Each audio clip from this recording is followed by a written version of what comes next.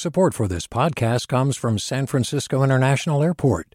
At SFO, you can discover award-winning flavors and unique shops all before takeoff. Learn more about what's at SFO at flysfo.com.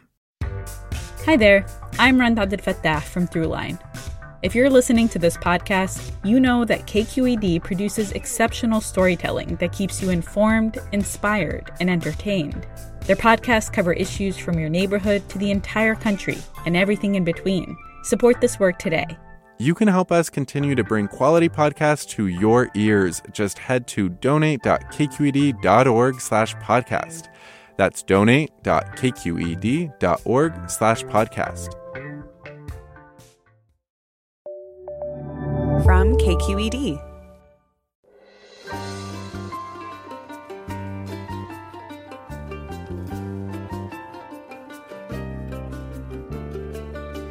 From KQED Public Radio in San Francisco, I'm Mina Kim. Coming up on Forum, journalist Joe Kahane makes the case for talking to strangers. Psychological research has shown even brief interactions can enhance feelings of happiness and belonging.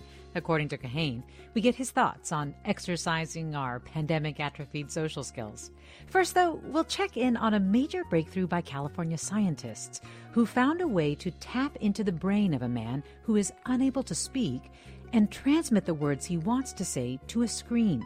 The technology could help the thousands of people each year who lose speech from stroke, accident, or disease. That's all next on Forum. Join us.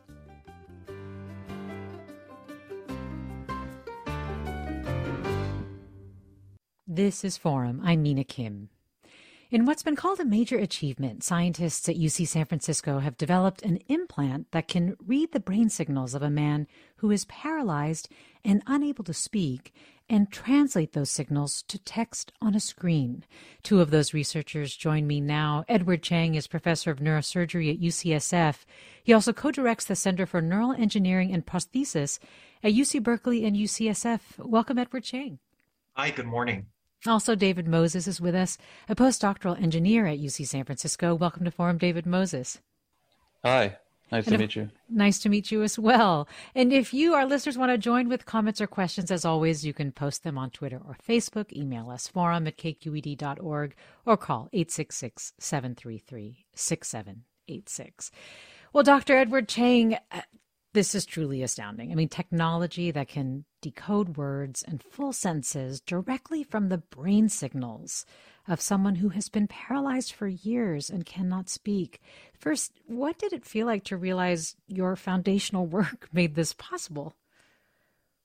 Well, this is a really complicated project, and we really didn't take any assumptions going to this, but it really relied on over a decade's worth of research trying to understand how a particular part of the brain called the sensory motor cortex controls the muscles of our vocal tract, meaning like the lips, the jaw, the larynx, when we speak. And it's really precisely coordinated kind of movement that gives rise to all of the different consonants and vowels in English. And we've been studying that very intensely in people who speak normally for the past decade. And once we figured out a lot about how that neural code works for expressing different speech sounds of English, we wanted to see if we could use that knowledge to help someone to decode what they wanted to say after they've suffered a stroke, for example, and lost the ability to speak. And David Moses, how are you able to read the brain signals? What is the implant exactly? So the implant is a sheet of 128 electrodes, so sensors that are placed on the surface of the brain that Dr. Chang implanted with his study participant. And from this, it kind of records electrical activity as the participant is attempting to speak. And we use that. We use that information offline using machine learning, advanced computational models to try and detect subtle patterns in the electrical activity and relate those to the words that the participant was attempting to say. I see. So like an algorithm translates that brain activity in real time, basically. Yes, that's exactly right. And Dr. Chang, you were saying that you are tapping into the part of the brain where there are signals controlling the vocal tract. So basically, your study participant who wanted to remain anonymous really has to be trying to say or attempting and intending to say something. This sort of implant is not reading his mind or displaying thoughts and text that he doesn't want people to see? Mina, thanks for clarifying that. That's exactly right. This is not a device that was designed to read his thoughts or his feelings or emotions. It's literally what he's trying to say through his mouth, but can't because of the injury and stroke that he had before. But it sounds like what you discovered was that even if he hadn't necessarily been using those muscles, the brain still knew what to do. Yeah, that's exactly right. And I would have to say that that was one of the biggest challenges that we encountered in this project, was just not knowing ahead of time whether or not that part of the brain would still work after 15 years of not speaking. The participant in this trial, and it's really just the starting point, he's the first participant, and this was the first project as part of this trial, lost the ability to speak 15 years ago after a brainstem stroke. And the brainstem is a part of the nervous system that connects the brain to the spinal cord and the nerves that go out to the vocal tract. And so after that accident, he was severely paralyzed and hasn't really had the ability to speak any fluent words for the past 15 years. So that was a really big, I would say, challenge for us to understand if this was still even possible. And sure enough, it was. We're talking with Edward Chang, professor of neurosurgery at UCSF, and David Moses, a postdoctoral engineer at UCSF. We're talking about new technology that can translate brain signals into words on a screen and a potential breakthrough for those unable to speak. David Moses, how was the man communicating before, and how much faster is this process of reading the brain signals? Mina, thanks for asking that.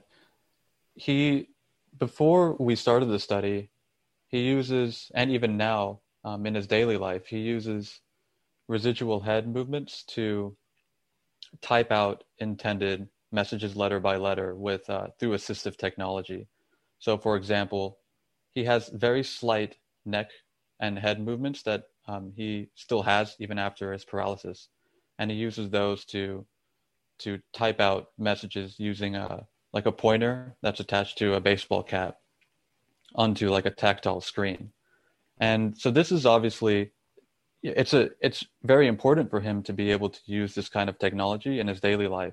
But it is, as you might imagine, pretty slow and effortful and tedious to type out everything that he wants to say.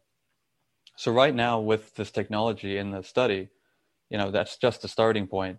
We have about, 15 to 18 words per minute that we can get through his brain activity as he's trying to say sentences. But we hope that with further research and development, we can approach the natural rate of speech, which is kind of the fastest way that people can communicate, which is around 150 words per minute or even higher sometimes. Yeah. And David Moses, what has been his reaction to this technology and the role he played in developing it with you through his involvement? Yeah, I mean, I cannot overstate how amazing and remarkable this person is to have, when he signed up for the study, he knew that the technology might not immediately benefit him because it's very exploratory. I mean, it was possible that none of it would have even worked at all. I mean, he is truly a pioneer for this. He's the first human to ever accomplish this.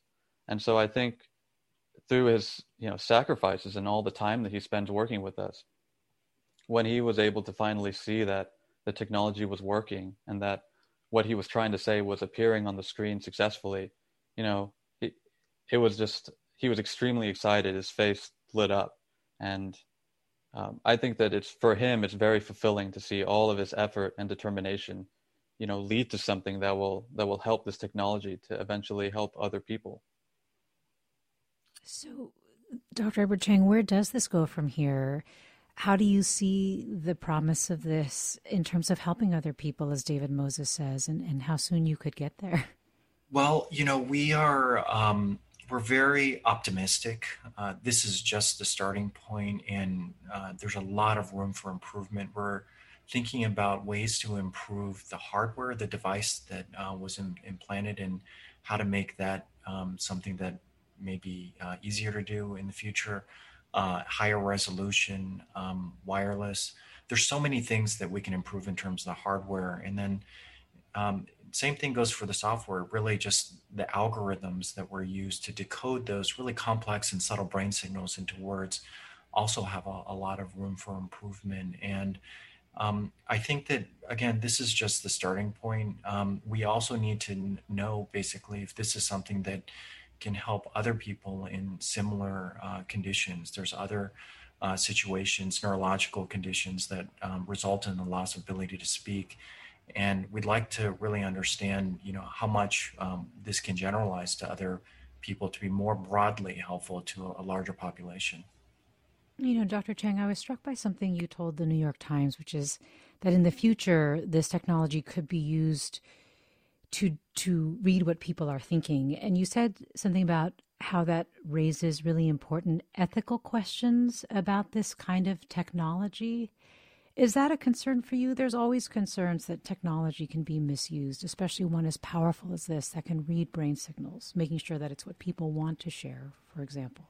Yeah, thank you for asking about that. I am concerned about that. I don't think that we're close to that point yet, but the fact that we can essentially translate brain signals related to what someone wants to say, in theory, suggests that more powerful forms of this will be developed in the future and may not even apply to people who are in medical conditions, like to a more consumer population or general population that's otherwise healthy. And so I think we need to think about these kind of implications now, and we need to have more conversations about that and really just understand where we want to draw the line and make sure that it stays in a way that is helpful and ethical and really grounded in where the needs are. Meantime, David Moses, what has working on this project and working with Dr. Chang just taught you about the importance of communication in any form to the human condition, I guess? Yeah, I would love to talk about that. It's been a long journey for me personally because I got my PhD in Dr. Chang's lab as well. And I started by working with people who are able to speak naturally and they don't have speech deficits. And so it was pretty easy for me to just focus on the research and the science questions and developing new technologies. But as part of this clinical trial that this new work is part of, it's been extremely eye-opening for me to see what it's like for people who are not able to communicate, who are not able to speak. And I think it's really easy to take for granted, but speech is an incredibly complex process, and it's kind of fundamental to who we are to some degree. And I think that a long-term goal of trying to restore the ability to speak to those who have lost it, is very fulfilling personally. Well, thank you for your work. David Moses, postdoctoral engineer at UCSF, and thank you, Dr. Edward Chang, professor of neurosurgery at UCSF, who also co-directs the Center for Neural Engineering and Prosthesis at UC Berkeley and UCSF. We've been talking about their new technology that can translate brain signals into words on a screen in a potential breakthrough for those unable to speak. We'll have more Forum after the break. I'm Mina Kim.